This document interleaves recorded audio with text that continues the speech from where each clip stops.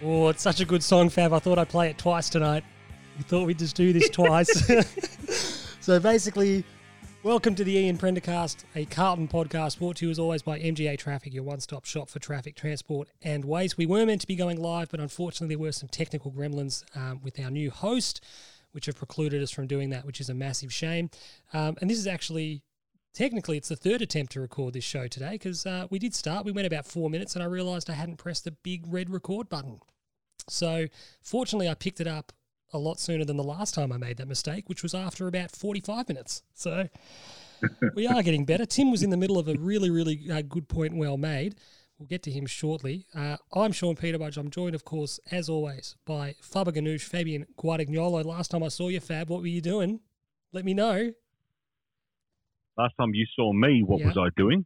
Mm-hmm. Is this the rubber glove incident? Or you were wearing a homemade face mask, which was made by your mother-in-law, which you tried to give me one, and I told you they are absolutely, they're not approved by any health organisation. They're not giving you any coverage. You may as well just be wearing a colander. P95 or whatever they were. Yeah, you were wearing one of those. You were wearing rubber gloves, and you were using your place of work's bins, to dispose of your own rubbish. That's right. I was using the waste facilities because I'm working from home. I can imagine that's frowned upon by the business. I'm paying rent and not using the office, so I'm using the facilities that I'm entitled to. But anyway, buona sera ragazzi. I don't know if you're entitled to bring your own personal waste and throw that in the bin. I'm not sure if that's part of the tenant agreement. It's work-related waste that I have accumulated from home. I'm going to tip them off. Just letting you know that. Feel free. Are you actually paying rent though, Fab? Technically, because the offices are still open, we have to pay rent every month. So you getting a discount? No. Disgusting. That voice you heard there was Tim Davis, Dr. Davis, of course. How's that homeschooling going for you, Timbo? Yesterday it sounded like you were getting ready to pack them up to boarding school. I may have made it sound a little worse than what it actually was, Sean. The three boys are doing a sterling job. There's plenty going on, but distractions while you're trying to do what you're trying to do exist. But I think the one thing that it really just shows is time spent at work, it becomes its own sort of little haven, and to be able to sort of switch off and engage in sort of a whole new environment, and to not have that, and be home 24/7, you're certainly feeling, that constancy, I guess, if that's a word. I've heard that it is. I've heard that you're prepared to be patient zero for any clinical vaccine that'll cure COVID-19. You don't care what's in it, how long it takes, what it does to you, so long as it gets the kids back on the school bus, you'll go put it in me now. Might be a little bit of an over-exaggeration, but who knows? I'm open to offers, Sean. As always, you can find us on Twitter, and we are on Facebook as well, at the Prendercast, all one word. Do get in touch. We love your feedback. We love engaging with you. And once we go live, that'll become a much bigger part of the show, and we certainly encourage you to do that. You can find all of us individually on Twitter. I'm at Sean Peterbudge, one word. Fab is at Fabiano_G7. You post so infrequently, Fab. I get a notification when you do. It says Fabiano_G7 has posted for the first time in a while. But it's pure gold. Yeah, I don't know about that. And Timbo, you're inexplicably at Hoff47. I don't know what that means, why you've got that handle, but that's where you are, and that's where people can find you. That's where you can find. That's where you can find Tim liking and retweeting anti-Trump tweets. Jesus.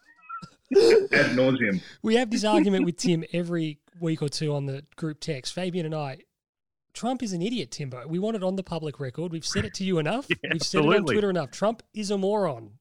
We are completely in agreement. You don't need to keep bringing us into this.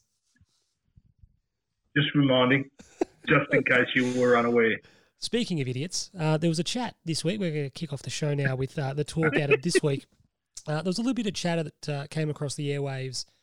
I think, Tim, you'll agree with this. In this COVID-19 work-from-home climate, you do lose track of the days. So I think it was early this week. I think it was Monday. Sam McClure went on 3AW with Caroline Wilson there as well, and basically put the acid on us for the 66-game rebuild. And that started 5 years ago with great fanfare, with great promise. This is what's going to happen.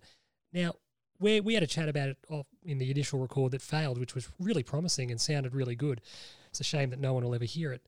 So we want to try to make those points again. But to you, Tim, I suppose my not disappointment but frustration is how literal these media pundits have taken what the 66-game rebuild was designed to do, and I suppose how obtuse they've been in recognising what it's actually achieved thus far. Oh, look, I couldn't agree with you more, Sean. I guess the one caveat is, I didn't actually hear the full interview in its entirety, so we potentially are overreacting to some strategically chosen headlines and quite sort of come out of the interview. But to me, the million-dollar question is, what were the expectations of this 66-game rebuild? Because at no point has anyone peddled this thought that we were going to have 66 games after going to that first draft and we were suddenly going to be premiers, because nobody has a 3-year rebuild when you've won a wooden spoon and you've moved on the volume of senior players that we've moved on. Clearly, the 66-game rebuild was about bringing in quality youth that we can build. We can put our own stamp on the players, the style of football we want to play, and the organisation and club culture that we want to build. And I think after 66 games, and realistically it's been 88 since, 89 if you want to include round one, since Jacob Wiedering got drafted. But I think at the end of the day, you can see Carlton right now are a young, vibrant, talented, capable group of footballers. And the second half of last season proved, once you move the weight of the world off their shoulders and that pressure of expectation that they were battling under through old mate, can't even remember the fellow's name, Brendan Bolton, with Tiggy coming in, once they played with that freedom and allowed to be able to play their own style of game and express themselves the way that they wanted to, there was an exciting brand of football there. And you're still looking at, if you're using Jacob Wiedering as your poster boy, he's now, 22 years of age, maybe 23? Might have just ticked over to 23. I'm not sure. Actually, he's quite a young one, actually. So he'd still be 22 years of age. And obviously during the week they talked about the fact that he's only just hit 100 kilos now. So everything that he's done to date has been about the apprenticeship and the build to become ready to be a competitive senior footballer. So again, that's the 66 games. It's about an apprenticeship to be able to get you ready to be able to make an impact. And obviously during that stage, we've traded away senior bodies as well. And the impact of continually going backwards as you're trying to progress forward at the same time. And obviously injuries that we've had along the way to fellas like Sam Doherty have only further scuttled our ability to be putting our best players out on the ground and having the senior heads and bodies support these young kids on that drive forward. So I still just sit there and go, it seems awfully arbitrary. Granted, we nominated the 66 games, which I guess we've got to add. But obviously they've seized upon this purely as a number and said, okay, 66 has ticked over, you failed. Well, this is the thing. Like when I was at Carlton, there was a great... Still arbitrary. Well, I totally agree. When I was at Carlton, we used to have these little sort of State of the Union type meetings where the heads of every department would get up. And one of the quotes, Mick Malthouse came up and he was talking, it was pre-season, and he basically said, look, we're really excited to get the season started, etc. He loves all his history and war history and philosophy and the like, and he made the comment, General Rommel made the quote, or was famous for the quote, no plan survives contact. So we can sit here and draw up, we're going to do this, we're going to go to this many drafts, we're going to have this happen, get this done, blah, blah, blah. And you go, well, realistically, at the end of that goes what the plan is at the start of the journey. At the end, you will have to adjust, you will have to pivot, you will have to, look at things that didn't work or did work better than you thought or you need to address. And what frustrates me is the media browbeat us to do this. The media browbeat us to, you got to go to the draft, you got to start again, blah, blah, blah. And then now that we've done it, they're going to tell us you did it wrong. None of them have built a list. And I just think that it's a frustrating thing to say when progress has been made. Fabian made the point in the first record about what that 66 games actually represented and what I suppose we were hoping to get out of it. It's not necessarily wins, as silly as it sounds. You want to win games of footy. But did you want to expand on that point, Fab? Yeah, well, the 66 games were, when we focus on a rebuild, we focus on all attention is and all decisions point to the regeneration of the list, and nothing gets in the way of regeneration of the list. Specifically, wins do not get in the way of rebuilding the list. So we make decisions, and we did this 2 years ago when we lost Bryce Gibbs. So we lost effectively that year. He had a phenomenal year his last year at Carlton. So we lost arguably our best player and Sam Doherty with the knee going into the next year. We were never going to be a better team than we were the year before, in which we were shocking. But we didn't care because we don't keep Gibbs to keep us, marginally, better. We trade him so that we can continue the build without having any obstacles in the road. And sometimes you do have to go back to go forward. And I think that's been missed. But we've also, I don't think people like Cara understand that we have what we had to start with. The base that we had to start with was as little as any other club has had to start with before. We had as far as tradable assets, we had nothing. So picks mean I always liken it to Bucks arrives at Collingwood after Mick. He's got a premiership side. He guts it. And he does a complete list rebuild, but he does it with currency. He gets players like Heath Shaw and that, trades them off, but gets something back so he can then hit the draft, do some trades, and regenerate the list to what he wants. We had nothing. Nothing but hitting the draft. And I think Sauce hit the draft, especially in those early years, aggressively. And if you look at that first year, the success rate I thought was phenomenal. We're going to touch on that later on, yeah. Yeah. But I just want to hit this. Everyone it's a slow news weeks generally breed crap stories, but it's a slow news month. So they've got to, dig and find something that might spark a little bit of interest. And Carlton's always one of those things that generates a bit of news. But in 2001, you could arguably say Hawthorn trade Trent Crode and pick one of they basically target, they want to get Luke Hodge into the club and start regenerating a list. Now, they could bring in Hodge, they bring in Mitchell, but it's not until 2004 they get the draft again, they get the Buddy, Roughhead, Lewis. They don't win a flag until 2008. And even then, it was a bit premature. They don't mature as a group. And that group is the group that started from that 2001 draft.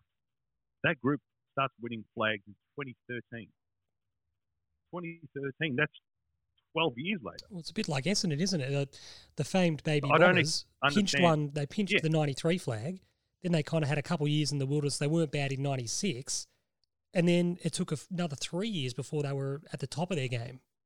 And that's the thing is that patience and time. Everyone goes, 66 games. 66 games was about completely resetting every aspect of the club. And I think that don't ignore, and people in the media I think are a bit mischievous when they ignore the successes to come from the process that was started by Stephen Triggs, Stephen Silvani and Brendan Bolt, in fairness to the lot of them, and then continued by Kane Little, and his revamped footy department. I mean, look at this. These are the things.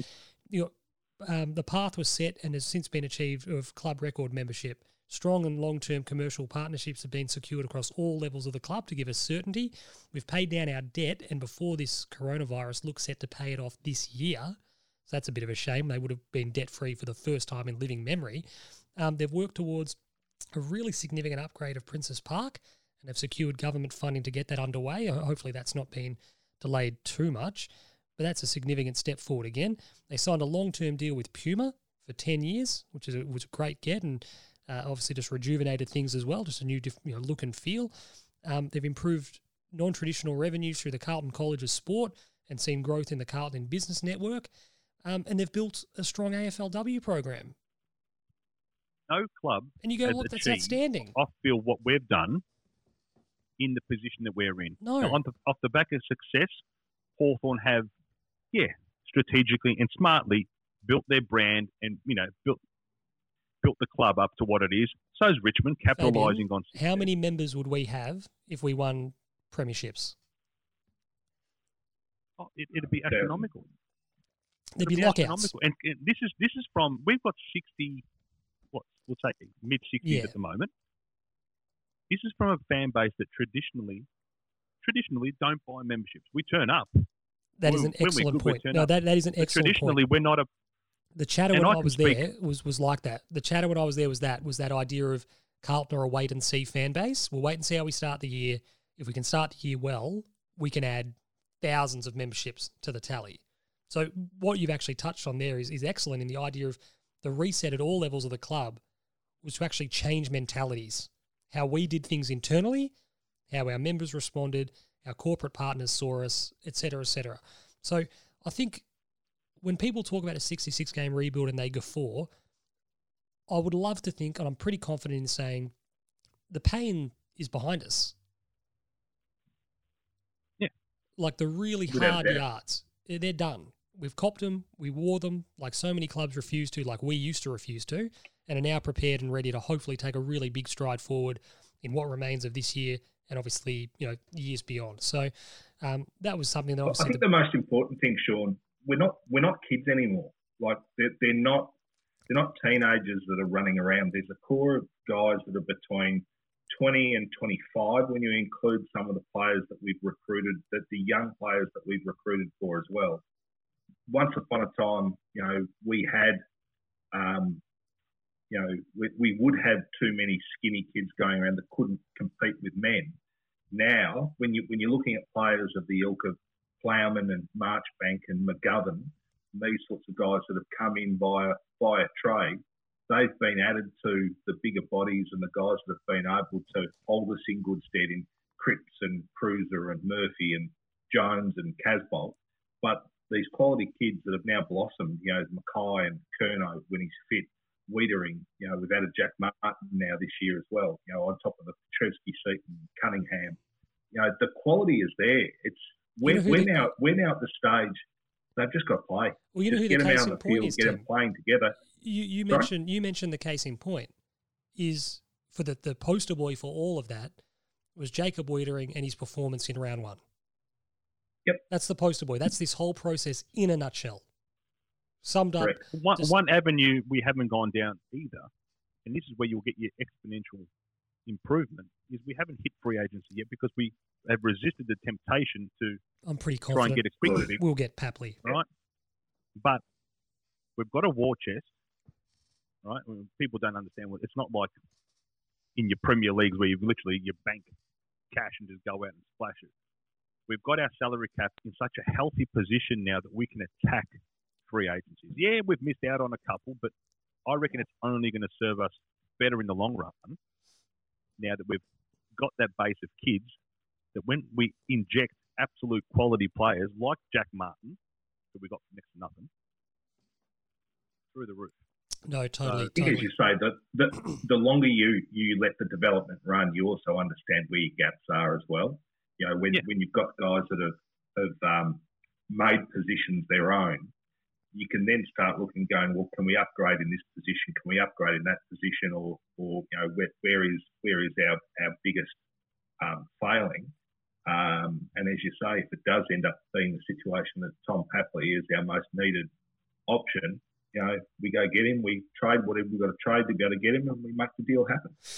Absolutely. Obviously, the other big piece of news to come out of the club in the last little while, Charlie Curnow's had another setback. We've lost count of how many setbacks he's had just at the moment, which lends a little bit of credence. I'm not really totally sure the transparency about this injury we've spoken about, so I'm not really sure how this all factors in, but we take the club on face value naturally. The strangest thing to come out of this setback was the hysteria. So Charlie, at this point in time, has missed one match. Like, we got to have perspective, we've got to be realistic. He's missed one game. So if he ends up missing this truncated, condensed season for the betterment of his long-term and our long-term, not a problem in the world. Not a problem in the world. Put him on ice, and I think that's what we need to do. I would have liked to have seen the club put a line through him for this year. Just nip Do it you in the remember our bud. It's pre-season done. predictions? I think I predicted pre-season he wouldn't play. I think that was my what is it, a big call. Big call. Yep. Can I upgrade my big call? Yep. Do it. Brody Kemp will play a senior game of AFL football before Charlie Curnow does. Okay. All right. Yeah, I think you're probably right. I reckon Brody Kemp could play this year. Way we're looking. It depends how long he the did the season injury goes. in July. Yeah, it depends how long the season Yeah, goes for he Brody. did the injury in July, and you hear a lot of people say, some people talk about you can get back from an ACL in 8 months, 9 months, but most of the time clubs like to take the full 12 months just to be sure. It's the old, give it 10 months and just wait 2 more just to be sure.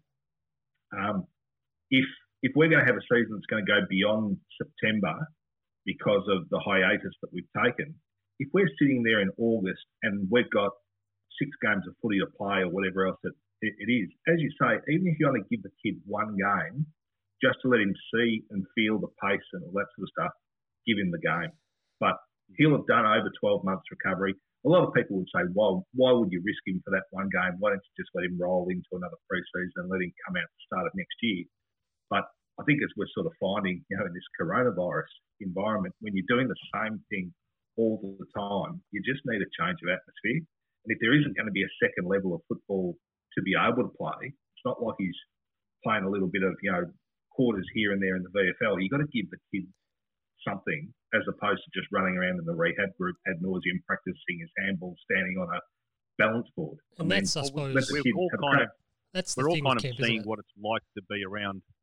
Sorry, Sean, to be like if you're in the rehab group, like us being in, isolating at home and working from home and being away from the norm, you don't like it. Like you said, you miss going to work, you miss, speaking to your workmates and basically living, as you said, a second life. When you're in the rehab group and doing that, it'll be exactly the same thing. So maybe even giving the kid something to aim for. I'm not saying he has to play, but say, don't write off this year. This did start off as a conversation about Charlie Curnow, just quietly. We've somehow managed to turn it into a two-hander with Brody Kemp.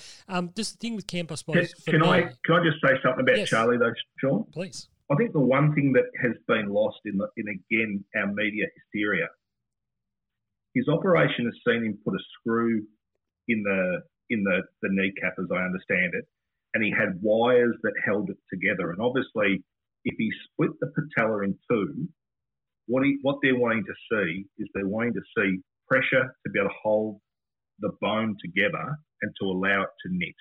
Correct? Dr. Davis here. You're the doctor, mate. You're the fake doctor in this chat room. That's clearly what they're... So he's had the operation to remove the wires, and then they've done a scan to be able to see if the bone has knitted. They've sat there and said, it's done what we've asked him to do. He's then gone home and obviously started doing a weights program, and he's feeling soreness in the knee. That's to be expected after the surgery that he's had. It's not like he was doing squats at home and the patella's snapped in 2 again. All he said is, I felt pain. And they said, if you're feeling pain, back it off. And whether they would have gotten it re-scanned or whatever, they've obviously just said, we can't be too aggressive with it. We're going to handle you with kid gloves. We're going to take a softly approach. We're going to get everything right. And then you're going to be okay to put the load on later on. It's April in a season that we were always thinking there was going to be missing a significant portion of. As we said, there is no harm in waiting until he's right. And again, it hasn't been a setback. He's just trying to move forward and he's feeling pain. I really wouldn't be saying, get rid of him, he's done, trade him, get as much as you can for him, because that's what the media's telling us. Well, this is the point, Timbo. This is the frustrating thing to come out of this whole chat up. Could we find another player of Charlie's age and potential on the market, and could we get him? No. So the conversation's over. This idea of should we cash in? The only guy floating around now, Cameron. Well, no, I was going to say it was Paddy McCartan as far as a guy Jesus who's Christ, available. Timbo. No, to say that he is available, you could get him in the now. But as you say, to be able to replace somebody like a Charlie Curnow, you are looking to be paying a $1.2 million a year contract to be able to get somebody in like a Jeremy Cameron. He is and at the moment for us. Charlie Curnow for us just at this point in time. He's priceless. His potential is so great. You would never get what he's worth in a trade coming back the other way. It's exactly the same discussion as what we had with Joe Danaher. What Essendon were wanting to get in a trade for Joe Danaher was never, ever going to be worth what they rated him as, and they weren't prepared to do a deal that what they were selling him for less and front up to their supporters and say, we've done the right thing. If we put Charlie on the market, there'd be 17 clubs. Yeah, there would be. There'd be 17 clubs knocking on the door. What can we give you? What can we do? And that's the reality. We don't need to trade him, least of all now. Any chat that we should, it just needs to be shelved. It's absolutely ridiculous. So, look, I think that'll be it for him for 2020, which is fine. We looked at 2021. I think most people will look to 2021 regardless. And then on Brodie Kemp, obviously, look, if the opportunity presents for him to play a game in the back half of the year and he's fit to do it, there's the opportunity for him to do it, go for it. Not a problem in the world. That'd be exciting. It's always exciting to see, your blue chip pick come through. And then finally, the other big or most significant piece of news from the week, Virgin Australia obviously went into voluntary administration, and that affects us as Carlton fans and the football club. They're the co-major sponsor of the football club just at the moment. We naturally have to wait to see how it plays out and whether they're able to stay on board, in a position to stay on board, whether they can honour their contract and we can honour our arrangement. I actually choose to see this as a glass half full. And I spoke to Fab about it off pod a day or two ago and used the example many years ago Manchester United set up. It was sort of unprecedented at the time. We've spoken about it. They branded up everything. They branded every asset the club had. When they ran out, they made more, slapped United logos on them. They got official telecommunications partners in Azerbaijan and mattress partners and official potato chips. It's absolutely ridiculous. But what they did Potato. is, Mr. Potato, what about Casino del Diablo, the official, what is that? Is that a wine? That's a wine. The official wine. But the whole point was they went for the training kit and they said, we'll brand that up. So DHL came on board as the official training kit supplier, or partner, I should say. They couldn't honour the contract. Something happened. United walked away from that deal, having shown the asset was worth more than they sold it for, and signed on Aon for more. Ended up making more money out of it. So the point I'm making is we are in a better position now. As I said, memberships are up. The Carlton College of Sport's going great. The Carlton Business Network's really strong. We're a more attractive proposition for a potential sponsor now than we were when Virgin signed. And didn't Virgin sign as a bit of a partnership with the AFL? Yes. Because Korea won. We've had some bad luck. And Demetrio went bust. We had some bad luck with the away game, the co-major sponsor. I just don't want to see another sticker job on the kit. One of them looked all right. We had Lavazza looked okay. Oh, if Lavazza can just jump on board. Lavazza seems to make sense. Like, it seems so obvious. Very good too. It'll look so good. It would look amazing. Is this one of those sponsors that, you hear like the Bulldogs signed a thing with PAL, I think it was, and you're like, yeah, it makes perfect sense. Like, it does. You go, it's just, it hits every mark. You're sitting there going Lavazza, you're going Lygon Street, coffee culture, you're going, it makes perfect sense. They're also worth an extraordinary amount of money. I've had my eye on one corporate partner for a while, Fab. Yep, SAP. I like the way it looks. Well, it looks fantastic. And more importantly, they've got a long storied history of sponsoring sport. So they clearly see value in it. And they're enormous. They're an enormous multinational company. They had something with Essendon, actually, a really small partnership with Essendon. Get to work, Sean. I'm going to. Mark Legiudice will appreciate your phone call saying that I've landed $25 million a year sponsorship. $25 million a year. He'd go, Jesus, who are they? But yeah, so look, that's the Virgin stuff. Like I said, is I choose to look at it as a glass half full opportunity for the club. It's not ideal that they have to re-enter the market and potentially a volatile market in the wake of COVID-19 for a new co-major, but there is the potential out there to come out of this no worse off and perhaps better off, which like I said, is an opportunity for the club. That's, I suppose, the chatter from around the traps with regard to club news. And we thought, whilst there's no footy to talk about, we'll pivot and do sort of feature discussions. This week's discussion is based around the most significant moments of the AFL era for the Carlton Football Club, and we're going to work through them chronologically, obviously starting in 1990 with the rebrand. Technically, it's sort of starting in 87, but from a naming point of view, obviously 1990, the AFL kicked off.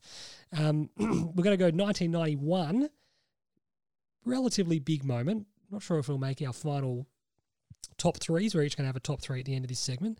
But David Parkin returned to Princes Park, obviously having left at the end of 1985. And funny story, I think it was on Open Mic, or John Elliott spoken about it in the past. Parker was a bit cut up, as you would be when you lose your job, and he's leaving, and Elliott said to him, "Nah, you'll be back." In a way, he goes, "We're letting you go now, but you'll come back. There'll be an opportunity for you down the line." And as it was, there was. He came in, he brought with him some acumen, some intelligence, and he was actually precisely the right man to usher in the new generation and mesh them with the old, to bridge the late 80s with what ended up being the 95 flag. Yep, and also agree 100%. He brought in a new era of fashion with the khaki pants, the polka dot tie, the navy, the polka dot tie, and the blue blazer. They had the sky. At one point, they had a sky blue shirt, khaki pants, polka dot tie, and a navy blazer. It was absolutely atrocious. I'm not sure who was looking at that going, "That's the look. That's the one." It was very country road at the time. It was unbelievable. I think I actually might try to hunt it down and go to a game wearing it when we can eventually go. When we can eventually go to football. Oh man! The pre-season intra-club against the Pies. My dad was rocking a very mid-90s Carlton coaching staff. Yeah, mate, it caught Tony's eye all those years ago. All three of us could go to a game sitting there and dressed exactly the same way and just see if somebody actually notices. What is this? It could genuinely be, and it could almost, if it could grow legs, it could almost be like everybody dressed as Richie Beno at the Sydney. The funny thing is, we posted something about it on the Twitter not long ago, and a lot of people, like, it hit with them. They were like, totally remember it, get it, totally remember it. Yeah. Parko made it his own. But look, that was obviously a great get. He came back, was able to control the big personalities in the locker room, usher through that next gen, would win a third flag for him personally, and our 16th flag, took us to 2 more grand finals, and was ultimately named our coach of the century. So in the end, his coming back was a big win for the club, for him personally, for us, and is clearly a significant moment. Number 2 comes from the same off-season. Greg Williams decided to come down. We turned him down in 82 and 83. He trained with us, and we thought he was too fat, too slow, not good enough. Yep. And he ultimately proved us to be complete mugs, something that we would be in the trade and draft market for most of the next 25 years, to be brutally honest. He served from memory a 5 or 6 game suspension at the start of the 92 season. Yep, so he was deregistered, and we joined the deal, obviously looked into it. So we traded Simon Minton-Connell to the Swans and Peter Sartori and Ashley Matthews to Fitzroy, whilst the Roys sent Darren Kapler to Sydney. And we ended up getting Greg. There was probably some cash, to be brutally honest. There was probably something. I'm already picturing Pete listening to this pod. Oh, and as soon as you mentioned Peter Sartori and Darren Kapler and all the memories flooding back. All good ones, too. But they wouldn't be good. Only good They'd ones. be stuff like Darren Kapler running down the wing and tripping over himself or something. But Pete would love that. It'd be awesome. It wouldn't be like, I kicked a game-winning goal, or he took a great courageous mark. It'd be the time he ran into him at the train station or something. It's people like we often talk about it on pod, and it's a Carlton podcast, but Pete loves the dark days of Fitzroy almost more than he loves the 3-season. He does. He has his early special 2003 Pete premierships. It's hilarious. Yeah. So, look, Greg Williams coming was ultimately a signal of intent. We'd had 3 years outside the finals, and whilst we missed the finals in his first year in 92 on percentage, it was a final 6. We won 14 matches. Missed the 6 on percentage. He ends up winning a Brownlow, a Best and Fairest, an AFL PA MVP. Norm Smith, the premiership. He's in our team of the century. He's in the AFL or VFL team of the century. He's in both Hall of Fames. He's an absolute superstar and was a significant piece of what would happen with us in the mid-90s. He was top 10 in the league at the time, clearly. And Top he 10? joined...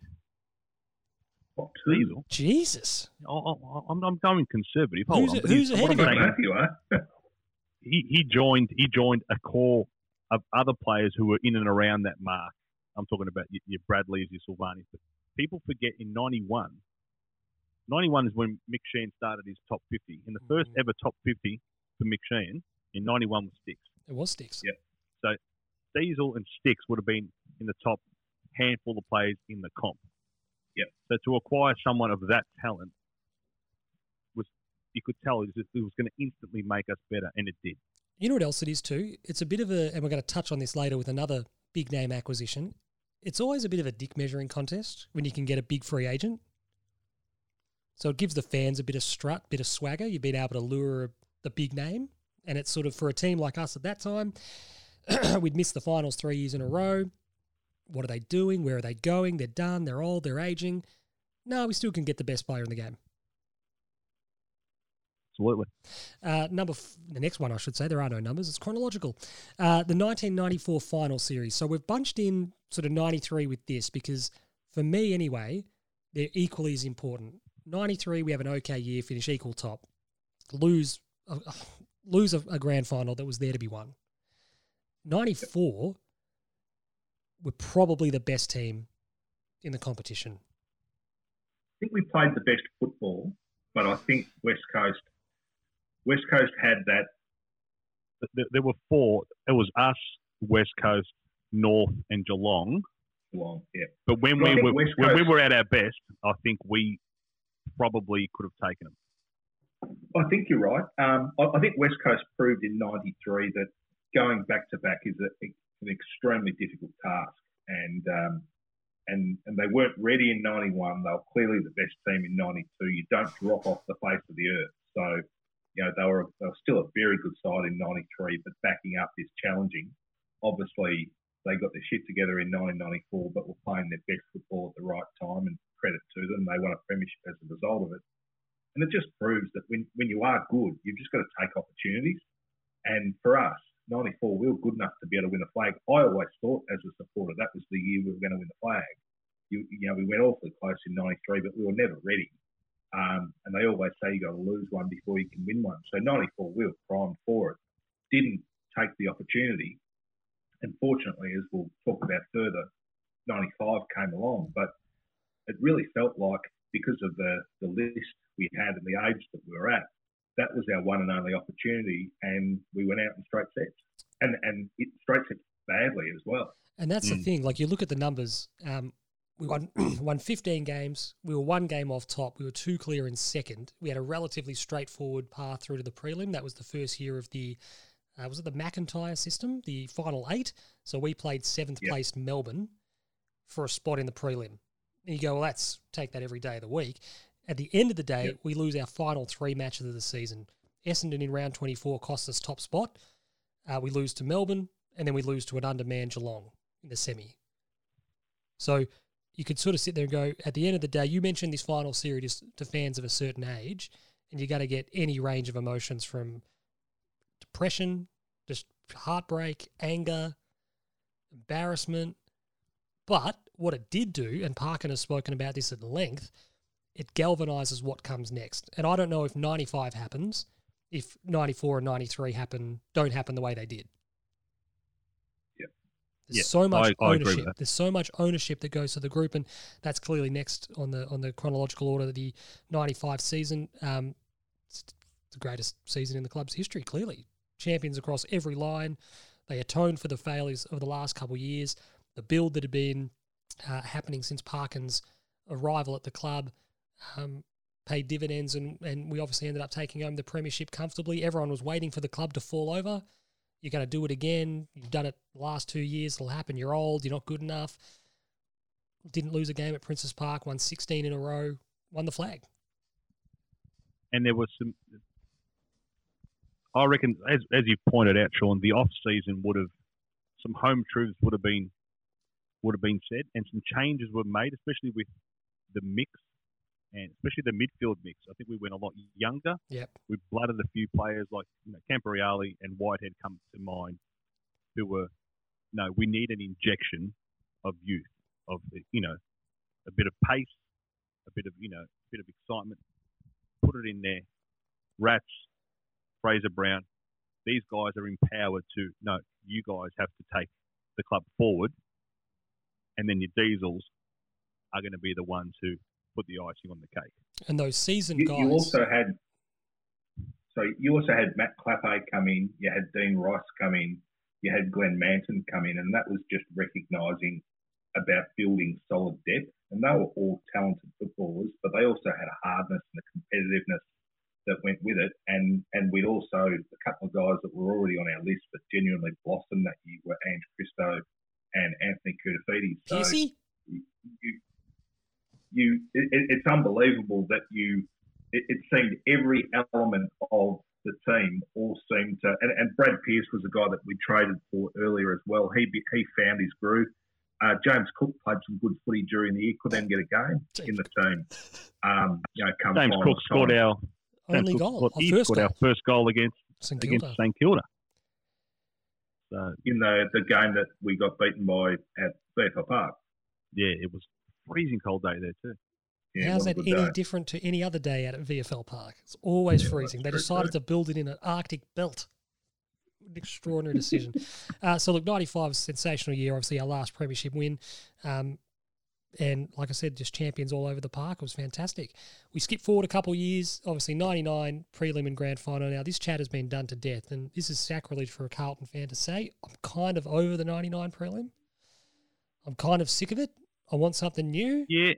It's a great day. We need to replace it. It was a great day. I mean, at the end of the day, if we'd won it, if we'd gone on and won the premiership, it would mean that much more.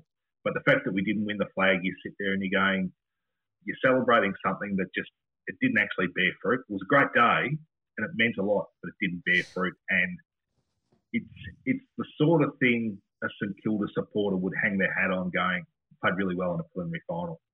When you're a Carlton Football Club supporter and we've won 16 premierships and you value success and you arrogantly display all 16 cups in the foyer and all that sort of stuff, remembering and celebrating a preliminary final win that doesn't lead to a grand final, to me, smacks of, that's not the Carlton way. One of the best days of my life, don't get me wrong, but I want more. Yeah, totally. I think that's what it comes back to. What I will say is, in isolation, I'm almost in Sean's boat. It's because it's one of those things. Just put it away for a while, and then when you do revisit it, it's so much more. But it's probably, we go into that game. Look, it's quoted in the commentary during the game that even Parkin said we were a second-rate side during the year. But it almost gave us the belief to then go on. And that 2000 season, we've gone from being an average side the year before to be clearly the second best side in the comp. And with a full team, potentially able to give Essendon a run for their money. So it was a launching pad. No, I totally agree. And that's why I think for me, it's on the significant list, not because of the result, but there's such a potent nostalgia behind that day that we kind of forgive and forget what happened the next week. We didn't play terribly the next week for 2.5 quarters. We were actually quite all right. Just a couple of, Corey McKernan flicked the switch and Peter Bell had a great day and they were just a little bit too good for us. But it's important and significant in two ways. A, it's because it's the last time we played that late in the season. And B, because of what Fab just said, it led to what came next. And what came next was potentially some of the very best football that has ever been played by a Carlton side. So does that happen without 99 and that kick of belief to that younger core, or your Rattans and your Camporellis taking a bit more control, Kuda growing into himself and finally he's 25, 26 and he's believes I can do this, I can cut it. 2000 was an absolutely outstanding team. I've been rewatching a lot of it to put together a passion project of mine, a video series, which you've seen a little bit of. And we were unbelievably good. Yep. I'm looking for clips to cut up for these videos, and you find yourself just watching the games. We were so good. We had 5 All-Australians. That was a league best. Essendon had 4. We won 16. The thing that stands out, whilst Kuda obviously stands out, he was the best player at the club at the time. Lance, and people laugh, I hate when people look back on Lance's career and laugh. Fat farms and, It was too big to get around and what have you. He was great. He was taking the piss. He was taking the piss early 2000s. He was so good. He was phenomenal. So we Phenomenal won football. 16 games. We haven't betted that since. It's our sixth best return in terms of wins and losses in any given season. We had 13 in a row, which is our third best run of all time. We had Ross Lyon, Woosher, Britton, Parkin in the coach's box. No doubt, no wonder why we were an outstanding team. I think one of the other stats I came across when making these videos, and that'll be mentioned again, is only one other time in our history have we scored more. That was in 1979. So we were seriously good, brilliant team, and it was great to watch. And hopefully some fans during this downtime can go back and watch it. We ultimately didn't salute, but it was a significant season because of how good we were. And I think sometimes that gets lost in what's come next. What also came next, two more significant moments from that year, Kuda's knee injury. Now, this isn't the knee injury that really curtailed him. It ultimately was serious enough at the time of the season. He got it to rule him out for what remained of the season. He did return in 2000. This was the medial, wasn't it? Yeah, so he returned. Was this the medial? PCL. PCL. Yeah, it was a contact injury. Was he in the ruck or was he going for Jason a marking Johnson. contest? Or? So he and Jason Johnson went knee on knee. And look, he ended up coming back. He won the BNF in 2001, so he played some great footy, but it was the beginning of the end. He signed his long-term contract, $5 million over 5 years, reportedly, very heavily back-ended, and this just became an albatross around our necks as the seasons and the years wore on. We just really, really battled to carry that salary, and then as Kuda's influence waned, it was just a confluence of events that was just so unfortunate for everyone involved. We had the best player in the game who was cut down in his prime and was never able to be that player again, who just happened to be on unprecedented money.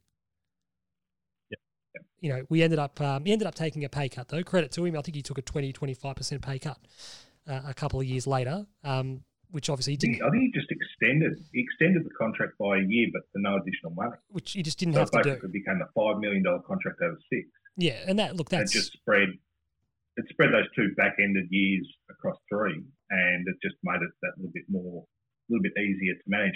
From my recollection at the time, there was an error that was made. They had the veterans, they had like a veterans allocation or whatever, where you could put half your money for a veteran, for up to 2 veterans on your list, and it would sit outside of the salary cap. And I think Carlton and Essendon and potentially Brisbane as well had stuffed up the ages of their players when they became eligible, and they thought that some of that doesn't sound like us, Timbo. Sit outside of the salary cap. And Essendon, the same thing with James Hird, and I've a funny feeling Boss may have been involved as well. But it was actually triggering a year later than they realised. They had to have already turned 30 before the season started, and it kicked in a year later, and evidently that was part of an issue for us. Failing to look at the paperwork, that doesn't sound like us at all. What are you talking about? Unlike Carlton, yeah. The other significant moment from the 2000 season or the 2000 year came on draft night. So we come into the 2000 draft on the back of a couple of really, really good years, albeit with an ageing list, but presented with an outstanding opportunity to rebuild and go again. Having traded our first 3 picks in 1999, we entered the 2000 draft with picks 4, 11 and 15. Obviously 4 came from Aaron Hamill, 11 came from Justin Murphy. We ended up leaving the draft with Luke Livingston, Trent Spawn and Simon Wiggins. So only one of those guys plays 100 games for the club. And Wiggy was obviously an excellent clubman, but it ought to have been a platform for us to look to replace or hopefully replace Braddles, Sauce, and really sort of go again and just sort of basically get a free whack, especially in that year, in that era. And they just fucked it up badly. Where you look at a year later, Hawthorn. People forget they didn't finish last. They traded for the first pick. Hawthorn go into that draft, pick up Luke Hodge and Sam Mitchell, and start. And they are basically the 2 pillars on which they build their premiership. For us, the 2000 draft was very much an exclamation point on a couple of years of pretty bad drafting. Like I said, 99 we traded away all those picks. We brought in, was it O'Reilly and Mansfield, and Mansfield was okay. I think we only traded pick 30 odd for him, so that's not a bad deal in isolation. But the year before that, we take Murray Vance at pick 6.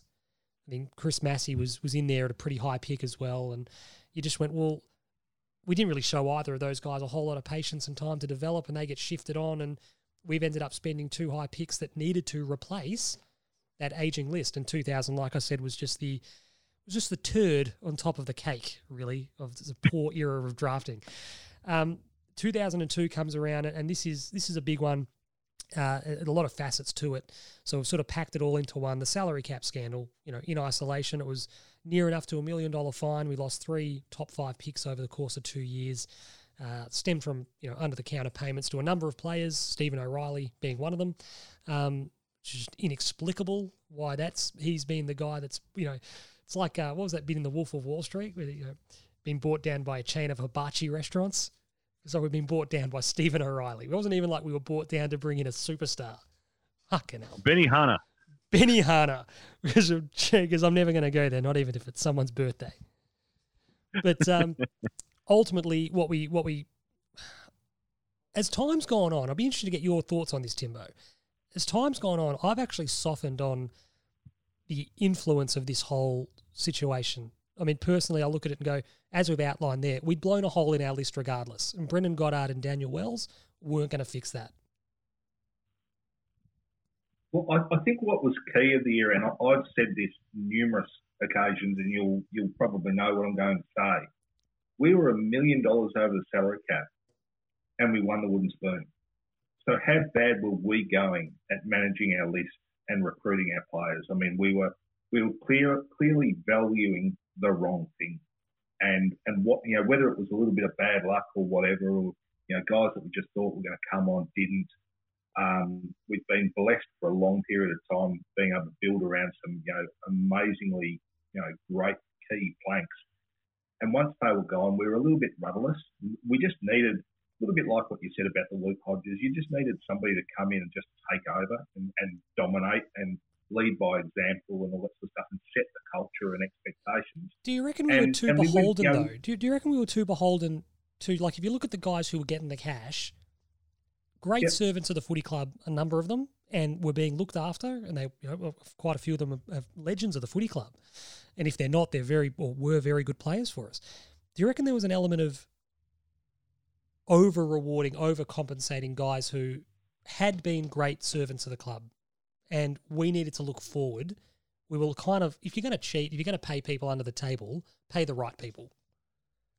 Well, I think there was that. And I think John Elliott, as you sort of say, he was so, I think he'd probably done a few sweetheart deals along the way. He'd sort of, I think John, in a way, he'd tried to do the right thing for a while, and he tried to stay under the salary cap, and he'd say, well, I'm going to pay you now, but I'm going to pay you blokes later. We'll find a way, and it won't be a big contract this year, but next year you'll get looked after. And I think in the end, it's just the way that it feels to me. I know absolutely nothing, but it's just the way that it feels. And it just felt like, because there was always talk that Silvani said, I was still owed money. Yeah. And I think maybe there'd been a conversation had that, you'll get another 300 next year or something like that. And I think because of the way things played out, promises that were made, I don't reckon Sauce ever got his full whack. I genuinely believe that. But do you reckon they're all sitting there going, well, how are you going to pay us all? Like, whatever. And John Elliott just produced 2 sets of books. We put a set of fake numbers in this one, and then we actually do the real accounting in this one. And then I don't know why you do real accounting if no one's ever going to look at it. I mean, I guess, as you say, you kind of got to know, how the business is going, and you're making money and all that sort of stuff, and what levers do you need to pull to make sure you're doing it right. But we're smacked of arrogance in that era, and just the shame out of all of it is there was a preparedness to pay money, exactly as you said before, Sean. But we were just targeting the wrong sort of player. Yeah.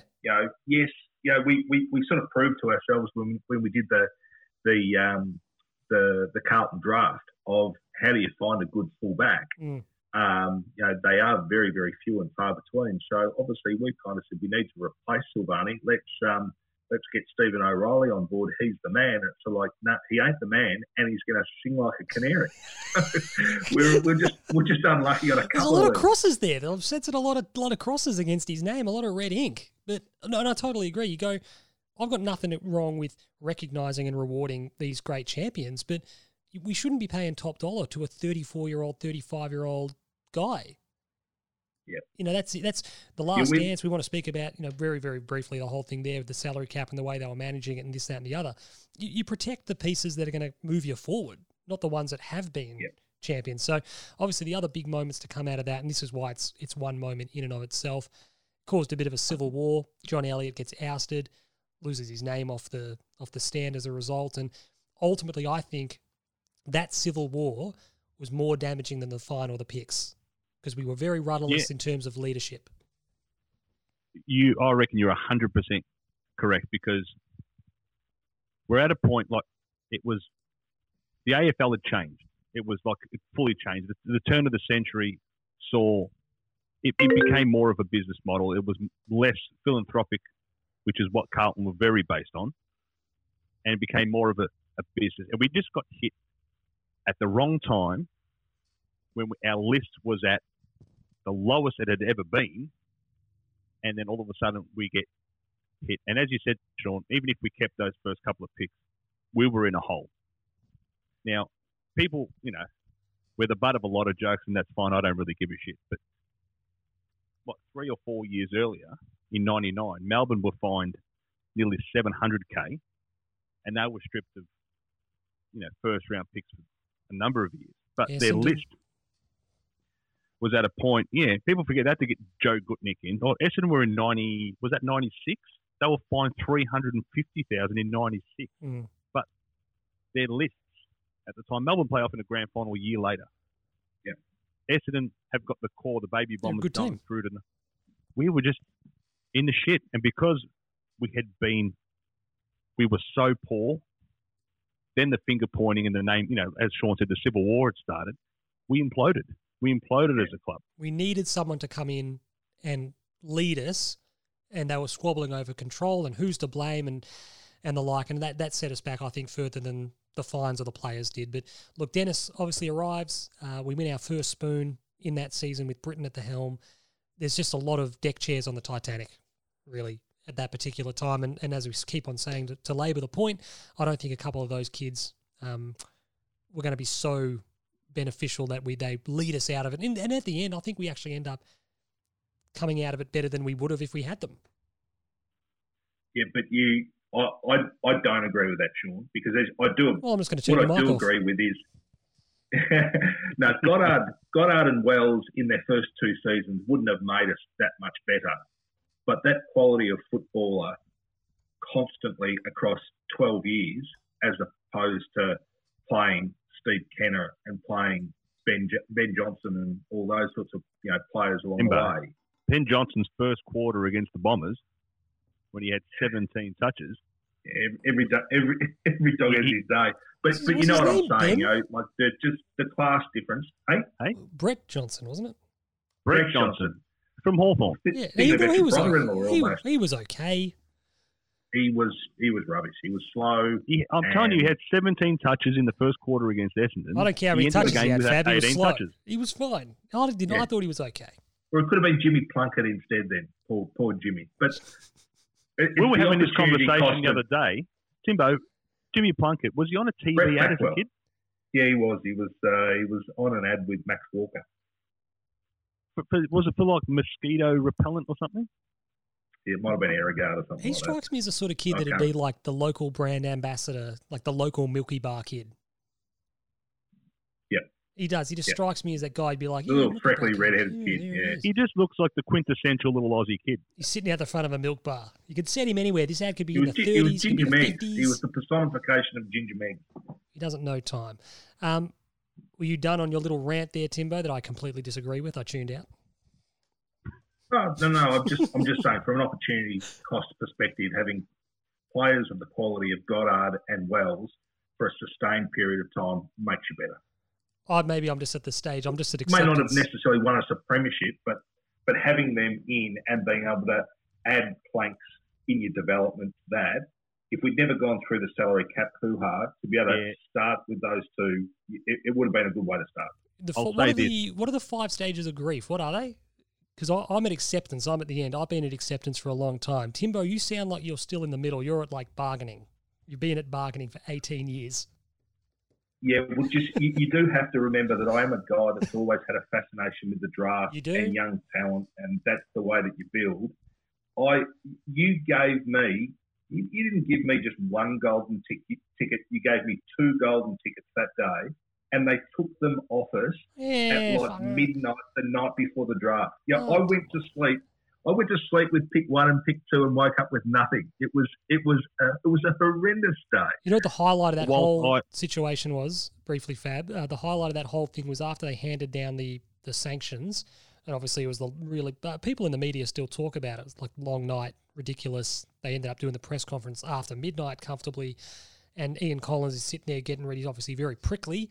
He's getting ready to address the media, and Dimitri, who was operations officer, Steve Hocking at the time, standing in the doorway, and Colo shoots him a glance, daggers, and goes, "What are you doing here?" And Dimitri sort of froze, and he goes, "Get out." And he just kicked him, said, "You get out, but fuck off." And I thought, oh yeah, I'd probably do the same. I liked it. I think you would. Like, what are you doing here? I would have strangled Ron Evans as well. I would have fucking knocked him out. That I would have done. And said, go secure Spotless another fucking lucrative deal. Gonna bridge where Sean's coming from and where Tim and Tim's a bit. Whilst those 2 players would have helped us, we as a club were not ready. And the Dennis Pagan, our 11 win season shows it. We get those 2 quality players in. We're not of the mindset to flick the switch and reset with these guys as our key assets. We would still try and shortcut our way through. And I think going through those 4 years of shit probably holds us in better stead. Well said, Fab. Well said. I take that point. I do agree. I think we needed that to be able to transition to the modern era of football. Yeah. Great. And get on board. So this is the way. This is the new business as usual. Speaking of leaving the old and looking to the new, and we sit here some years later wistfully looking back at the old. In 2005, we obviously leave Princes Park. So there's obviously a few elements to this. The debt incurred as a result of a legend stand, the poor administration and leadership we spoke of to navigate us out of the salary cap scandal.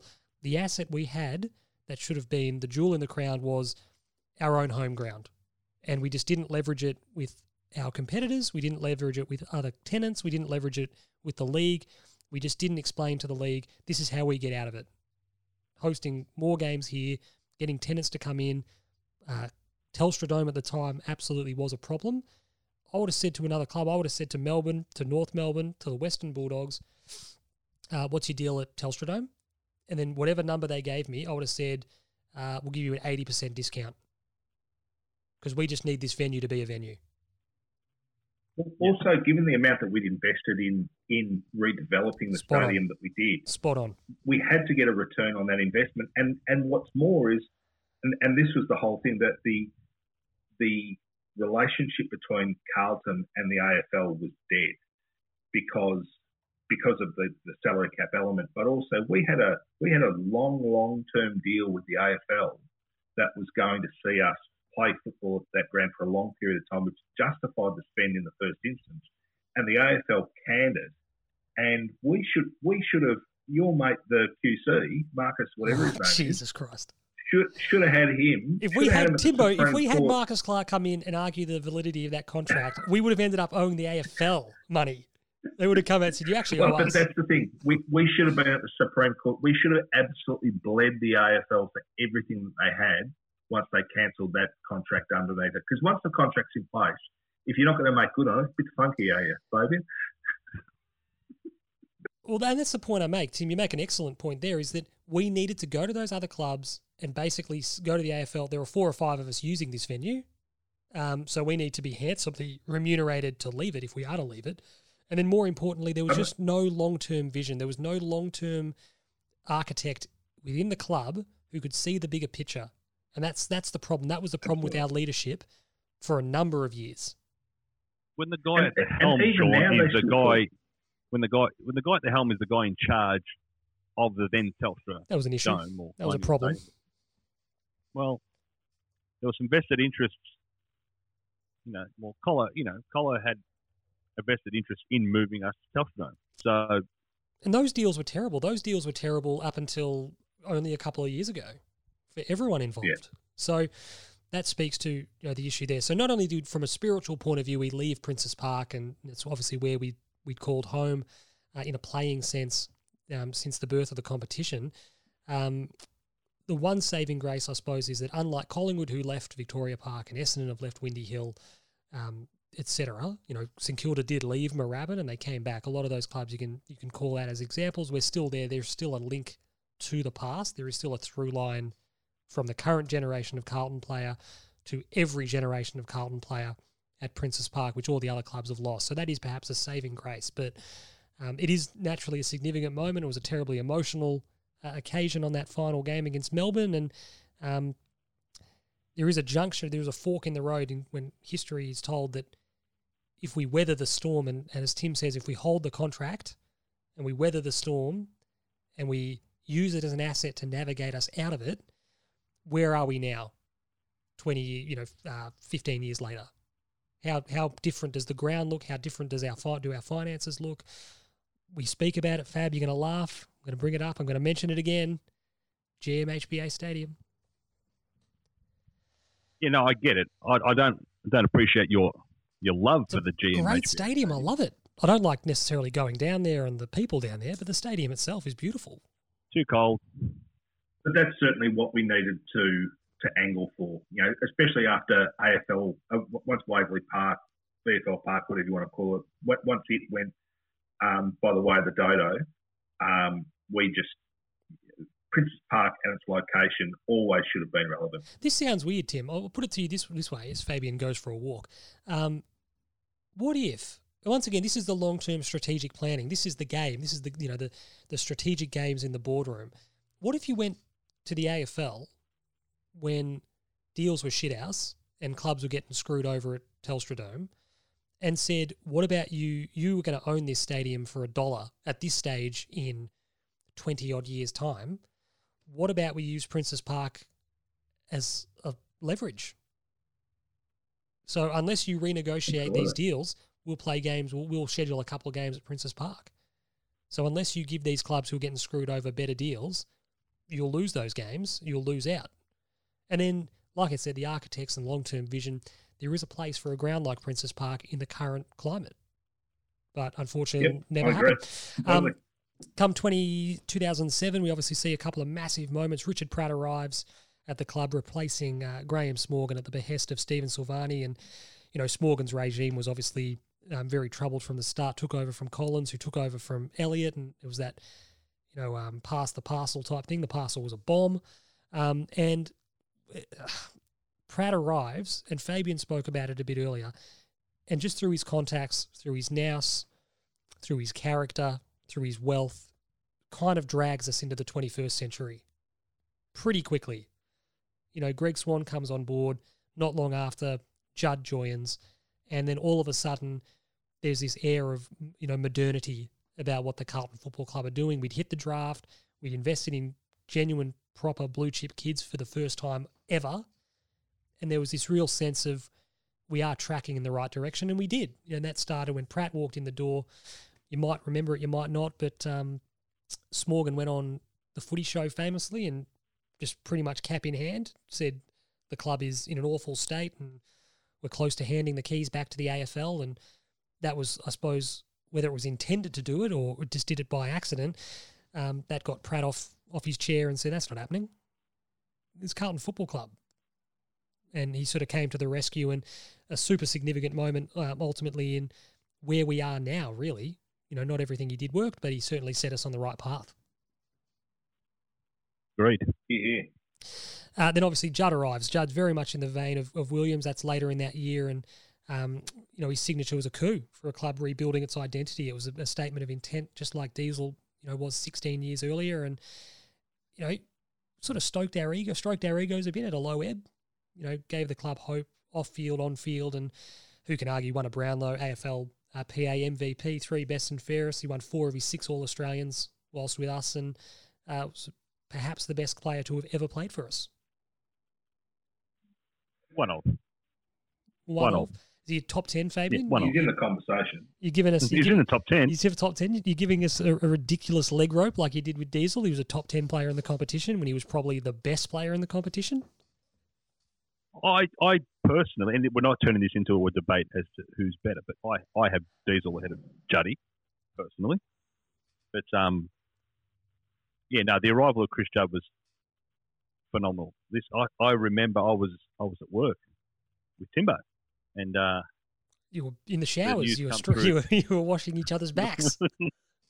We're lathering up, and the news came through that someone came in and goes, "How's that car park development coming? What are you doing in the showers again?" It's the 5th time today. But I recall he chose us, but obviously no deal was over the line. He just made his decision. I want to go to Carlton. I want that sweet coin. Yeah, so I want to tell kids about recycling. Good day. But that was exciting, wasn't it? You remember, obviously, on the news, the clips of him touring the clubs, and it was very clandestine, and the classic shots through, gates and fences. Didn't Melbourne take him through like a bunch of portables or something? Yeah, it wasn't great. I probably would have skipped that. He was a Melbourne supporter. I think he was wanting to be wowed by Melbourne, and he's just walked away and gone, "Well, you guys ain't it." So you guys are. I'm going to give you some feedback. It was not good. Some refurbished classrooms. Just this is where we do our weights, Johnny. Show him the plans. Just show him the plans and move on. So that was obviously massive. In 2000, I keep saying 20. I'm losing my mind. In 2009, now Timbo, this is in your wheelhouse. You'll like this one. Very much like the 2000 draft. The 2009 draft is a significant moment because we'd done the hard yards. Slowly but surely over 4 or 5 years, we'd regenerated and rebuilt the list to a point where in the following seasons it would be competitive. We get to the 2009 draft, having traded Brendan Favola, and this is the opportunity. We need to get some players out of this draft. But for the trade of Lockie Henderson, who comes in the door, we trade pick 11 for Brock McLean. We use pick 12 on Kane Lucas. There's any number of players who go after Kane Lucas, Daniel Talia, Nat Fyfe, and you sit there and go, it ends up being not quite as disastrous as 2000, but it was going to be the topping, and it ends up once again just not doing it. It's a start of a bad drafting era. So in a year in isolation, if you go back through all clubs have bad years where things just don't work. And you look not only at 2009, but 2010, 2011. It just, as you said, Sean, our list was finally at a point where the kids were old enough. We had some genuine superstar talent. People forget Nick Stevens, how good he was. Nick Stevens was there. Juddy was there. Feb was in his prime. Jared Waite. We needed to keep that, feeding that list through the draft. And we don't, 2009 is the start of it, and we don't feel the effects until recently, until 2013, 14. So, and there was compromised drafts along the way too. And that's why it's important. Even if you did have decent position, you probably weren't going to get the star anyway. And that's why it's so we important. Had to land. Yeah. It's the last crack at an open draft. Yeah. And they just as we said, you ended up with Kane Lucas, Marcus Davies, Rowan Kerr, and you just sit there and you're going, well, none of them really lighten it up. They were all good ordinary footballers. Nothing against Rowan Kerr. Like he's probably a really nice guy and all that kind of stuff. Every so often, he's just one of those that sticks in the mind because, you go out and watch the Northern Blues and the like, and every so often Dad will mention to himself when we're talking about, mediocre Carlton players, who was that guy with the tattoo of the prawn?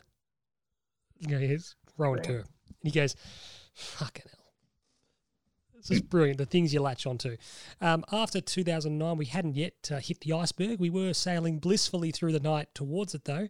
We did have an incursion into really good territory, and that culminated in 2011. our best season since 2001 by some distance. We had 14 wins. We won 9 of those games by 5 or more goals.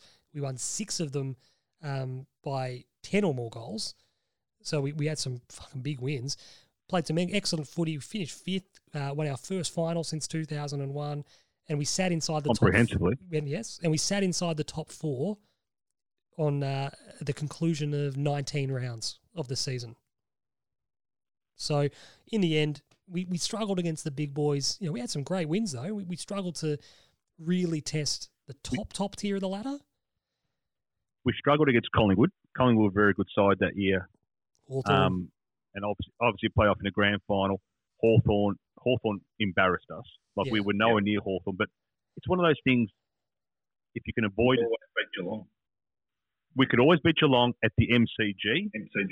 Yep. We get them at the Telstra Dome or whatever it was then. And we played so well, and it was a heartbreaking loss. That was the Robbie Warnock night. Yeah, but there was another one. Down, Robbie.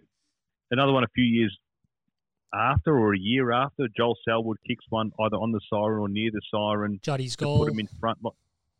So it's if we could get through the West Coast game, and don't worry about was it Jeffy Garlett should have had a free kick or something like Andrew Walker. Andrew Walker. Andrew Walker. It's not like Tim remembers. It's not like Tim's been holding on to it. Exactly right. He wakes up in a cold sweat most nights. Goes fucking holding. We were missing Cruiser. Wait. Was Gibbs playing? Gibbs did his AC. If we had a little bit of luck with that, we get through West Coast. Phil Hampson did his knee on the Megan Gales treadmill. Brett Thornton was playing really, really well. Didn't Thornton get knocked out? Or Yep. He landed on his face. Just before half time, he was playing really well. So we get a little bit of luck. Honestly, we take Geelong the next week at the G. I know that sounds arrogant. We just dismiss the team that eventually goes on and wins it. But I think we had Geelong's measure, especially on the wider grounds. On the smaller ground at Telstra Dome, they kept with us, and their class and experience gave them that little bit of an edge. But as soon as we got them on the MCG every time, we took them. Then we're in a grand final against Collingwood, and they had our measure. They comfortably had our measure. But as Sean will be at pains to say, he always says it. 3 games later, in 2012, we smack them by 10 goals on a Friday night. We annihilate them. So it was a great season, and it's a season that only Carlton fans could look back and go, I remember it, we were good. Everything. It's one of those ones you don't win the premiership. Only one team out of the 18 wins it. But other teams have good years. We had a real good year, and dickheads like Caroline Wilson will never remember the 2011 season. No, because they just won't do it. Fabian, we've been shit for 20 years. We've never been good. We've been awful for 20 years. Yeah. And I can handle when external people say it, but when supposed fans of the Carlton, and I've got a few mates on the text and whatever, and they're supposed to be Carlton fans, I'm like, you're a dickhead. Just throw them in the bin. Don't talk to them. Next off the cap off the rank is the 2012 postseason. Obviously, we had a rough 2012. Won the first 3 games. And then ructions formed. Obviously, we suffered some injuries. Rats is ultimately Premiership let go. Favourites. We were. Rats is let go. Mick's brought in. Look, I've said it before. I supported the decision at the time, and even with the benefit of hindsight, me too. I understand why it was made. It didn't work out, but Mick, he was forced out at a year off. He was forced out at Collingwood, having won a flag, and then the next year he wins 23 of 26 matches and loses. He wasn't done. But unfortunately, were they up? They were up at 3/4 time. They were, but then unfortunately, Tommy Hawkins took over in the last quarter. He comes to us, and I love Mick's. Didn't Mick say Swanee won the Brownlow, and when they were asking him, he should have made this move, that move, he goes, "Well, I didn't expect the Brownlow medalist not to touch the ball in the last quarter." He went out swinging, Mick. He went out swinging. But look, Mick, we've spoken about it once again. He came to the club. Our TPP was appalling. We had no flexibility with any contracts. We delisted and then drafted the minimum of 3 players at season end because of that. How must you have thought? Imagine you were one of the 3 players that we delisted at the end of 2012. You must have been the only 3 players out of contract.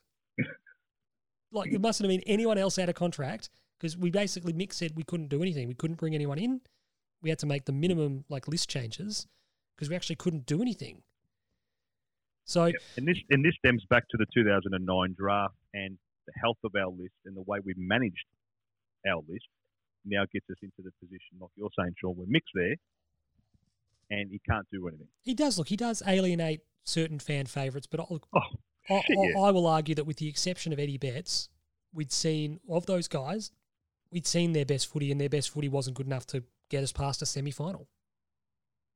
In hindsight, this is going to sound weird because, look, his ending at the club was great. He became a bit of a fan favourite, cult hero. But Nick if Dygan? I had my time over again, it's not the Eddie Betts departure. It's bringing in Dale Thomas and not taking the, early pick compensation. But I wonder what we would have gotten for Betts, though. I reckon we would have got a third rounder. You'd probably get an end of first rounder because he was getting paid $600. Yeah. You got nothing for Jared Wade. It's nothing. Yeah, but according to the AFL, he was worth nothing. Yeah, but Tim, that still annoys me. It should have been a fourth rounder. Even if it's a seventh rounder, it's an acknowledgement that a bloke. It's an acknowledgement that you've lost a player, and he is worth something. I don't disagree. Next cab off the rank, 2013 final series, a super up and down year for us. We still played some good footy. We started 0-3. We got to 6-4. We end up finishing 11-11. Obviously make the 8 based on Essendon's expulsion. The last round win against Port Adelaide is a modern classic. Absolutely superb win. Great game. Absolutely phenomenal performance over there to win when we had to. We looked down and out, rallied back. And then the final itself, the elimination final, arguably the biggest win that we've had in this century, really. It was a good one. Yeah, no. We've done it.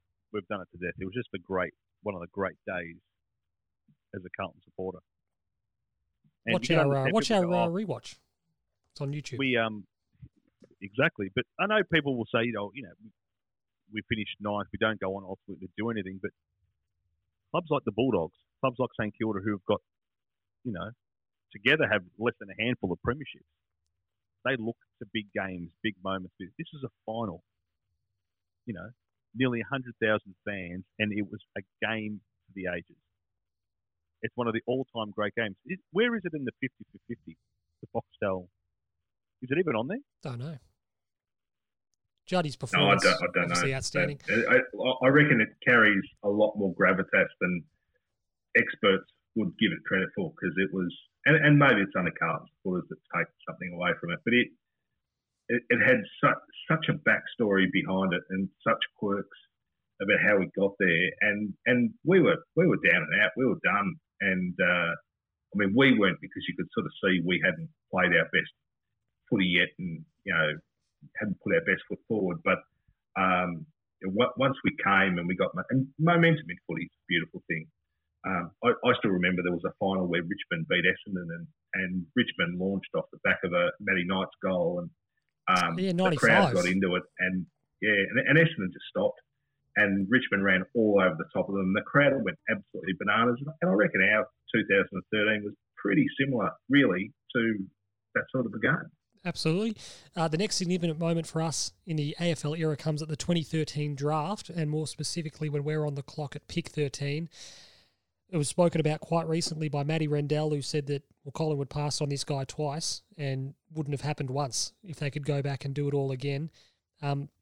We come from an era where we couldn't draft really well. We really struggled to make picks stick really outside the first couple. If we weren't picking outside the top 3 or 4, we were really battling. And at pick 13, we pick a guy who is, he'll be a club legend, Paddy Cripps. Absolutely enormous moment for the footy club to get that pick so 10. Right in the top 10. I think he's a top 50 player. To get that pick so right at that point in time, I shudder to think what the last couple of years would have looked like without Paddy Cripps, the player and the captain, the leader. He's obviously a 2-time All-Australian, 3-time best and fairest winner, AFL PA MVP. One of only, 4 Carlton players to win that award. So, look, he's just an absolute superstar and a pick that, at the time, I remember looking at it going, oh, yeah, okay, well, don't know much about this guy. Fab wrote him off after one game back in 2014. Yeah, the game against Melbourne, I saw him. He was in a contest, and one of the Melbourne blokes ran away from him. It looked like he was running in quicksand. And I turned to the bloke I was at the game with, and I said, "JK, this guy's we've missed it here. This guy's a dud." That's unlike Tim to write a guy off. Unlike Tim, is it Fab? Would write a guy off really quickly. Just write a guy off sight unseen. Basically, you get the pen out. You put fucking lines through guys' names after one contest. Who have I put? Lockie who have I O'Brien. done that to, Sean? Did I put it through Lockie O'Brien? Yes. I may have. Yeah, absolutely. But I retracted that. You got out the white paper, white out. No, that was it. No, that was in. I always put it in pencil. I might have put plows in. That you've buried, Sharpie on plow. You've buried Plowman so often. You're working at the cemetery. It's ridiculous how often you've fucking piled onto him. But yeah, look, absolutely superb. He's just the perfect man for modern Carlton and the perfect player at the perfect time for us. So 2013 pick 13 is a significant moment. We spoke about it a little bit earlier in the lead off to the show. The 2015 draft, super significant moment. If this build takes us where we hope it will. That's the night it starts. Notionally, on paper at least, we've got 5 best 22 players on the night, built our spine long term.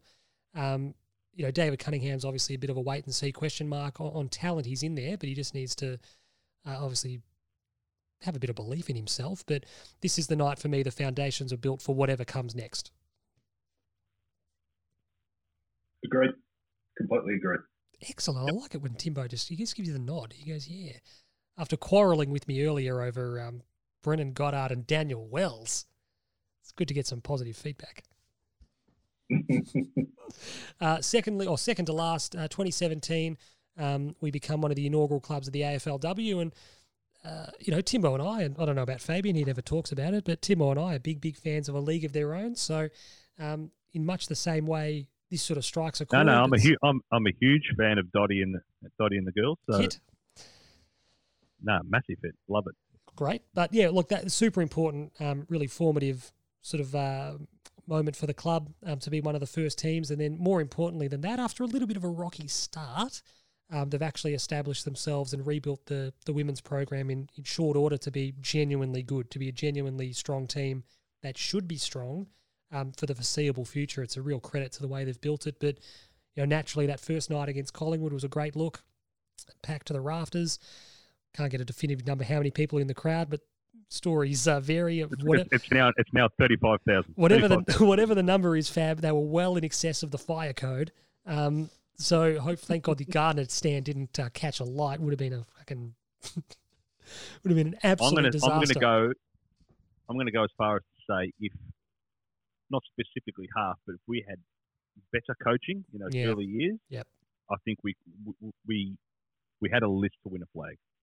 Particularly early, there was the opportunity to snatch a flag real early when it was for less teams, and talent identification wasn't great, and there were a couple of girls playing who were converts, or more girls that were converts from other sports. It's becoming very, very quickly far more specialised. But look, that was massive. And then the grand final last year with the big crowd at the Adelaide Oval, to be a part of that movement. The club obviously is very proud of it and should be. So that's clearly a significant moment in this AFL era.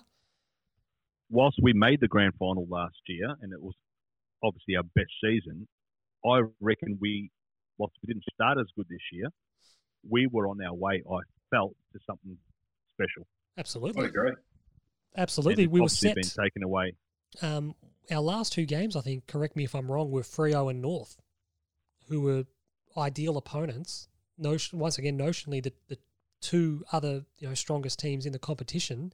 And it would have been a really good litmus test. If you win one or both of those games, you're sitting there going, we're a massive shout. It's yours to lose, almost. Yeah. And then lastly, 2019 obviously was a big year. Brendan Bolton exits stage left. David Teague enters stage right. And we hopefully begin a new era. What we saw from Teague in the last part of the year was encouraging in the sense we spoke about the 66-game rebuild earlier, and we won more games in half a season under David Teague than we had in the previous 2 and a bit seasons under Brendan Bolton. I don't mean to be mean or sound harsh, but they're just raw numbers, and you can't argue with those. So that was naturally significant whenever you lose a coach. And then when you start to see a little bit of fruit, come out of that hard work of 4 or 5 years earlier, We ended the season with a pretty good taste in our mouths, thinking, geez, 2020 shapes as being really exciting. Sadly, that's been put on pause, but clearly a really significant moment that, fingers crossed, we look back on in a couple of years' time as the right move. Great. Do you concur, Fab? Hello. I do concur.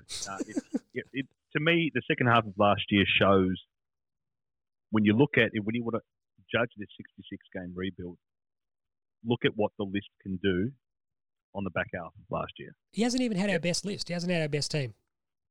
No.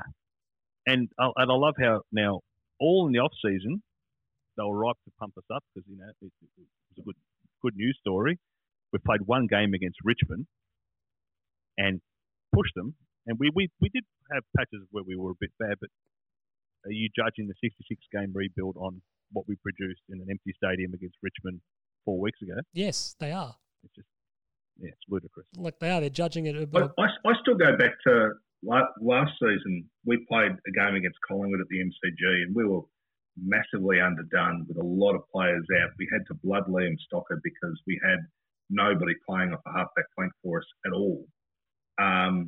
They were expected to win and win comfortably. And you're looking at a side that has been beaten by a kick in the shadows of the end of the game by Dom Sheed from winning a premiership the year before. And they were, but for one inside 50 where Shane Mumford didn't quite hold up or something like that, they kicked a goal. They're in a grand final against Richmond and would have handled themselves, acquitted themselves a whole lot better than what GWS ultimately did. That's the quality of team we're playing against. And, we really sort of put our best foot forward and we sort of showed that we could compete, albeit still with a very young, underdone side. And it's games like that you just sit there and you're going, when we put together and we play well, yeah. It was 5 bad minutes right at the end of the game and they got a bit of a run on and the momentum just shifted just at the wrong time. If it happens 15 minutes earlier, we may have rode it out. Yeah. And then have it swung back the other way. But it's always so important. It still goes down as a loss, but you just sit there and you're going, it really just gave you cause to know that we're on the right tram, we're improving, and you just had to wait, and it's coming. Well, in closing, it underlines the point you made earlier, Tim, and Fab made it as well with regard to the people in the media look at the wins and loss, and they, like you said, they see that as a loss, and for them who might have done the game for radio or might have written a column in The Sun about it, they forget about the performance pretty quickly. They forget about the context of the performance even quicker. And then, it's just another loss. They got a loss to Collingwood again. That's, okay. Yeah, well, you got to control all the factors. But as you say, on the day or the following morning, everything that you would have read was that was a really valiant, gallant effort by the Carlton Football Club. And so they see it, they recognise it, but they choose to ignore it when it comes to the hot take that they want to make 9 months later because, there's no footy. I've got to do some thinking on my own. What do I do? Let's kick Carlton. Let's pot Carlton. That's always a winner. If they genuinely knew football, they'd be able to find something positive here if they wanted to write it. But they don't want to write it, and that's fine. That's why we're here. That's why we're here. Well, I'll kick off. We'll do our top three each in terms of the. Are we going to do it like 3, 2, 1 votes, or are we going to do? We've got to count up, don't we? We've got to count from 3 to 1. So I'll kick off. 3, 2, 1. I'll kick off with my number 3. So my third most important moment of the AFL era for the Carlton Football Club. I'm just scaling through here. I'm going to go with picking Paddy Cripps at pick 13. I just think that for where we want to go, and the player that he has become and will continue to evolve into, it's just such an important step for us. In years to come, it'll be more and more significant. Yeah. As we grow and develop as a club. Do I go with my number? You go, Fab. Yep. At my number 3, I've got 2015. I think it signals the start of this is where we're going, and we don't give a shit about any outside noise. We're going forward, and it's the start. I think the drafting in that year was phenomenal. I think the 5 players we took are all playing potentially in our best 22. But regardless of that, I think from a mindset point of view, we've just gone, no, we're going. This is what we're doing, and we're going forward. So that's at number 3 for me. Timbo? 2015. Yeah. Flag on the hill kind of stuff, isn't it, Fabian? Yep. My number 3 was Dick Pratt, White Knight. Yep. Obviously, again, we'd been through the dark days. We needed to reset, and we obviously used that term nearly a decade later. But it was the recognition of we've just been doing it wrong for too long. The modern era of football has come, and it's here to stay. And we're not on board, and we've got to start changing something. And they reached out to Dick, and he pretty much gave us the open checkbook and said, "What do you need? Put the things in place. Let's drive this club forward." Now, it's 13 years ago. Has it bore fruit yet? No, it hasn't. But I think we're very, very well placed because of the influence that he had at that stage to move forward as a superpower of the team of the league again. And once upon a time, that didn't look like it was going to happen. So I still think that's important. Well, that's a beautiful segue, Tim, because that's my number 2. So my number 2 is Dick Pratt arriving at the club again, and I mentioned it earlier when we spoke about it that he just sort of what he was able to do with that influence and his contacts and his money was drag us into the AFL. Yep. It was sort of the last team to arrive in it, and he kind of brought us into it. So that's why it's super important. What's your number 2, Fab? The 2011 season. Wow, that's really high. It's really... It's the last time it felt normal. I need to ask you a question. Earlier on this record, you go to work. You said that Greg Williams was maybe a top 10 player in the competition. And now you're saying that the 2011 season is the second most significant moment of the AFL era for the Carlton Football Club. Have you having a stroke? Can I zoom in on you? It's the first time in a very long time where it was normal for us to be a good club. We considered ourselves a good club. Others considered us a good club. We played good football.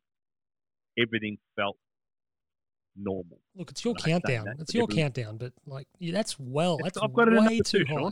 That's way too high. Yep. You've jumped at Blaine Bokhorst in the first, with the early part of the first round. It was the late part of the first round. Because Dodoro blinked. You could have had him for a rookie spot, but you've jumped at him at pick 19. What do you got there, Timbo, at number 2? I had the salary cap saga at 2.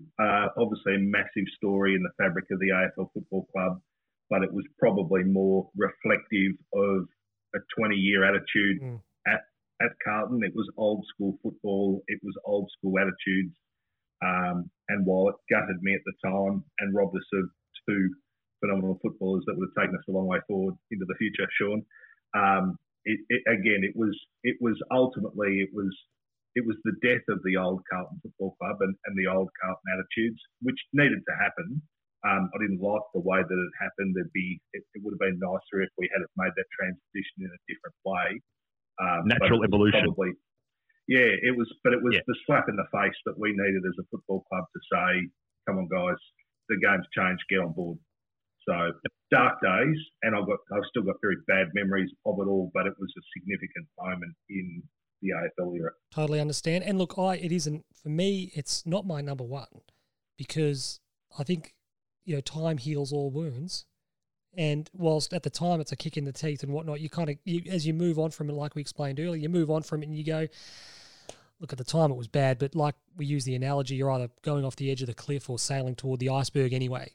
It's like, that hastened our descent, but it was coming. So for me, number 1 is the 94 final series. Obviously culminates, all that happened as a result of 93 and 94 culminates in the club's best season ever. And if we don't suffer that embarrassment against Melbourne and the next week against Geelong, we might not necessarily win the 94 flag, and we might not necessarily front up the next year with the resolve to win and do what they did in 95. So obviously our most recent premiership, I think, is a direct result of what happened in round 24, the qualifying final and the semi-final of 1994. Well, using that as a segue, my number 1 is the 1995 season. It's the most significant moment. It's our last premiership. and it probably, as you were saying, Sean, it's a flow-on effect from the years that precede it, but it has to be, for me, the most significant moment in the AFL era, our own premiership. I've had a bit each way. I can kind of claim I'm sort of straddling both that one and my one. Love it. Yeah. What about you, Timbo? Number one? Yeah, look, I'm the same. 1995. It just has to be. I was 19 years of age. It was probably at the peak of my football watching. We'd been summer of blessed to see the team develop from sort of 1991 through. I take your point about 94 and the ills and the pain that led to the revolution. The revolution in the way that Parko looked at his football and the way that he managed his people, but the way that the players took ownership of the way that they wanted to go about it. And I think it was sort of like a football democracy type arrangement, but it was seriously good football people all banding together and having the ultimate success. And again, as a 19-year-old kid, just wanting to see us be great again, to be able to celebrate and enjoy it and have that as your day, your memory of your youth. Terrific day, and love to be able to relive it again. You had one eye on my kids to be able to live through that sort of stuff too. Absolutely, you had one eye on Atlanta at the time, Timbo, as you were down at the Aqua Arena. Very much so. In those days, I had stars in my eyes, and I was sure I was destined for greatness. You're walking up to a photo. But now look down and go, yeah, maybe not. Your Rocky style had a photo of Daniel Kowalski on the mirror. And you went up to it and tore it off. Wrong distance, but yeah, why not? Let's run with that. That was when the coach came in and said, "Tim, he's not your rival. Just stop focusing on Daniel Kowalski." But no, look, that's great. Tim had a picture of Tatiana Grigorieva on the mirror. Totally different sport. That was a totally different Olympics.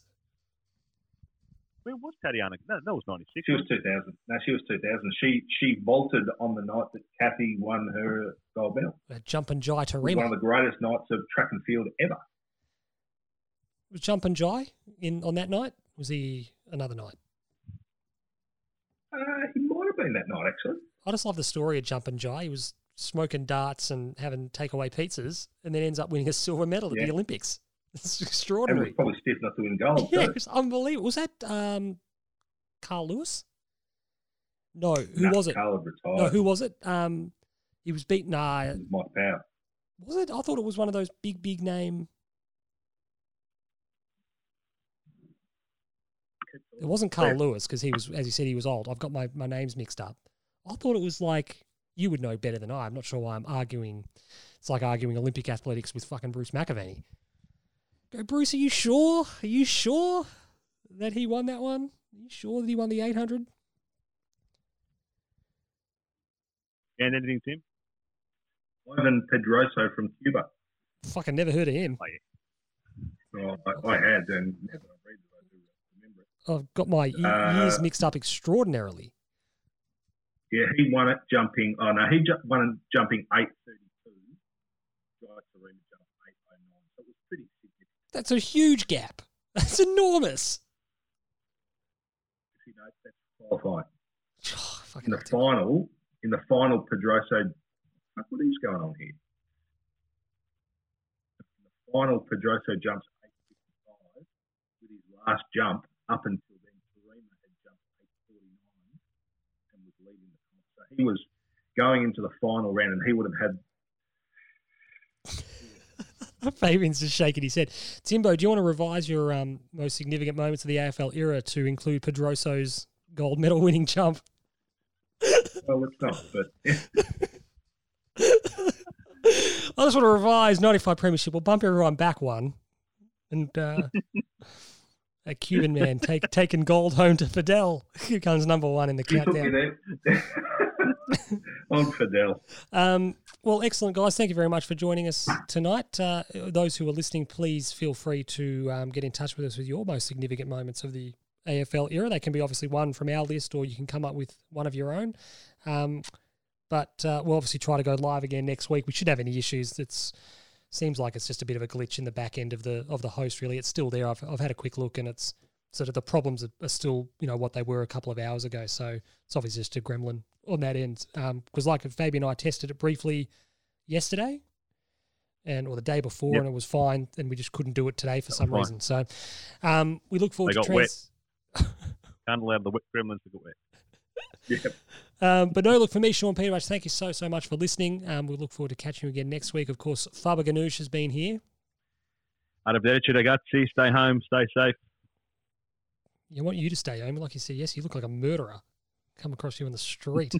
And of course, Tim Davis, Dr. Davis, he gave us one of the great rundowns of a patella knee injury I've ever heard earlier in the pod. You could have sworn he spent 4 to 5 years at medical school, but hasn't spent a day. But he's absolutely extraordinary. Dr. Davis, thank you very much again for your time.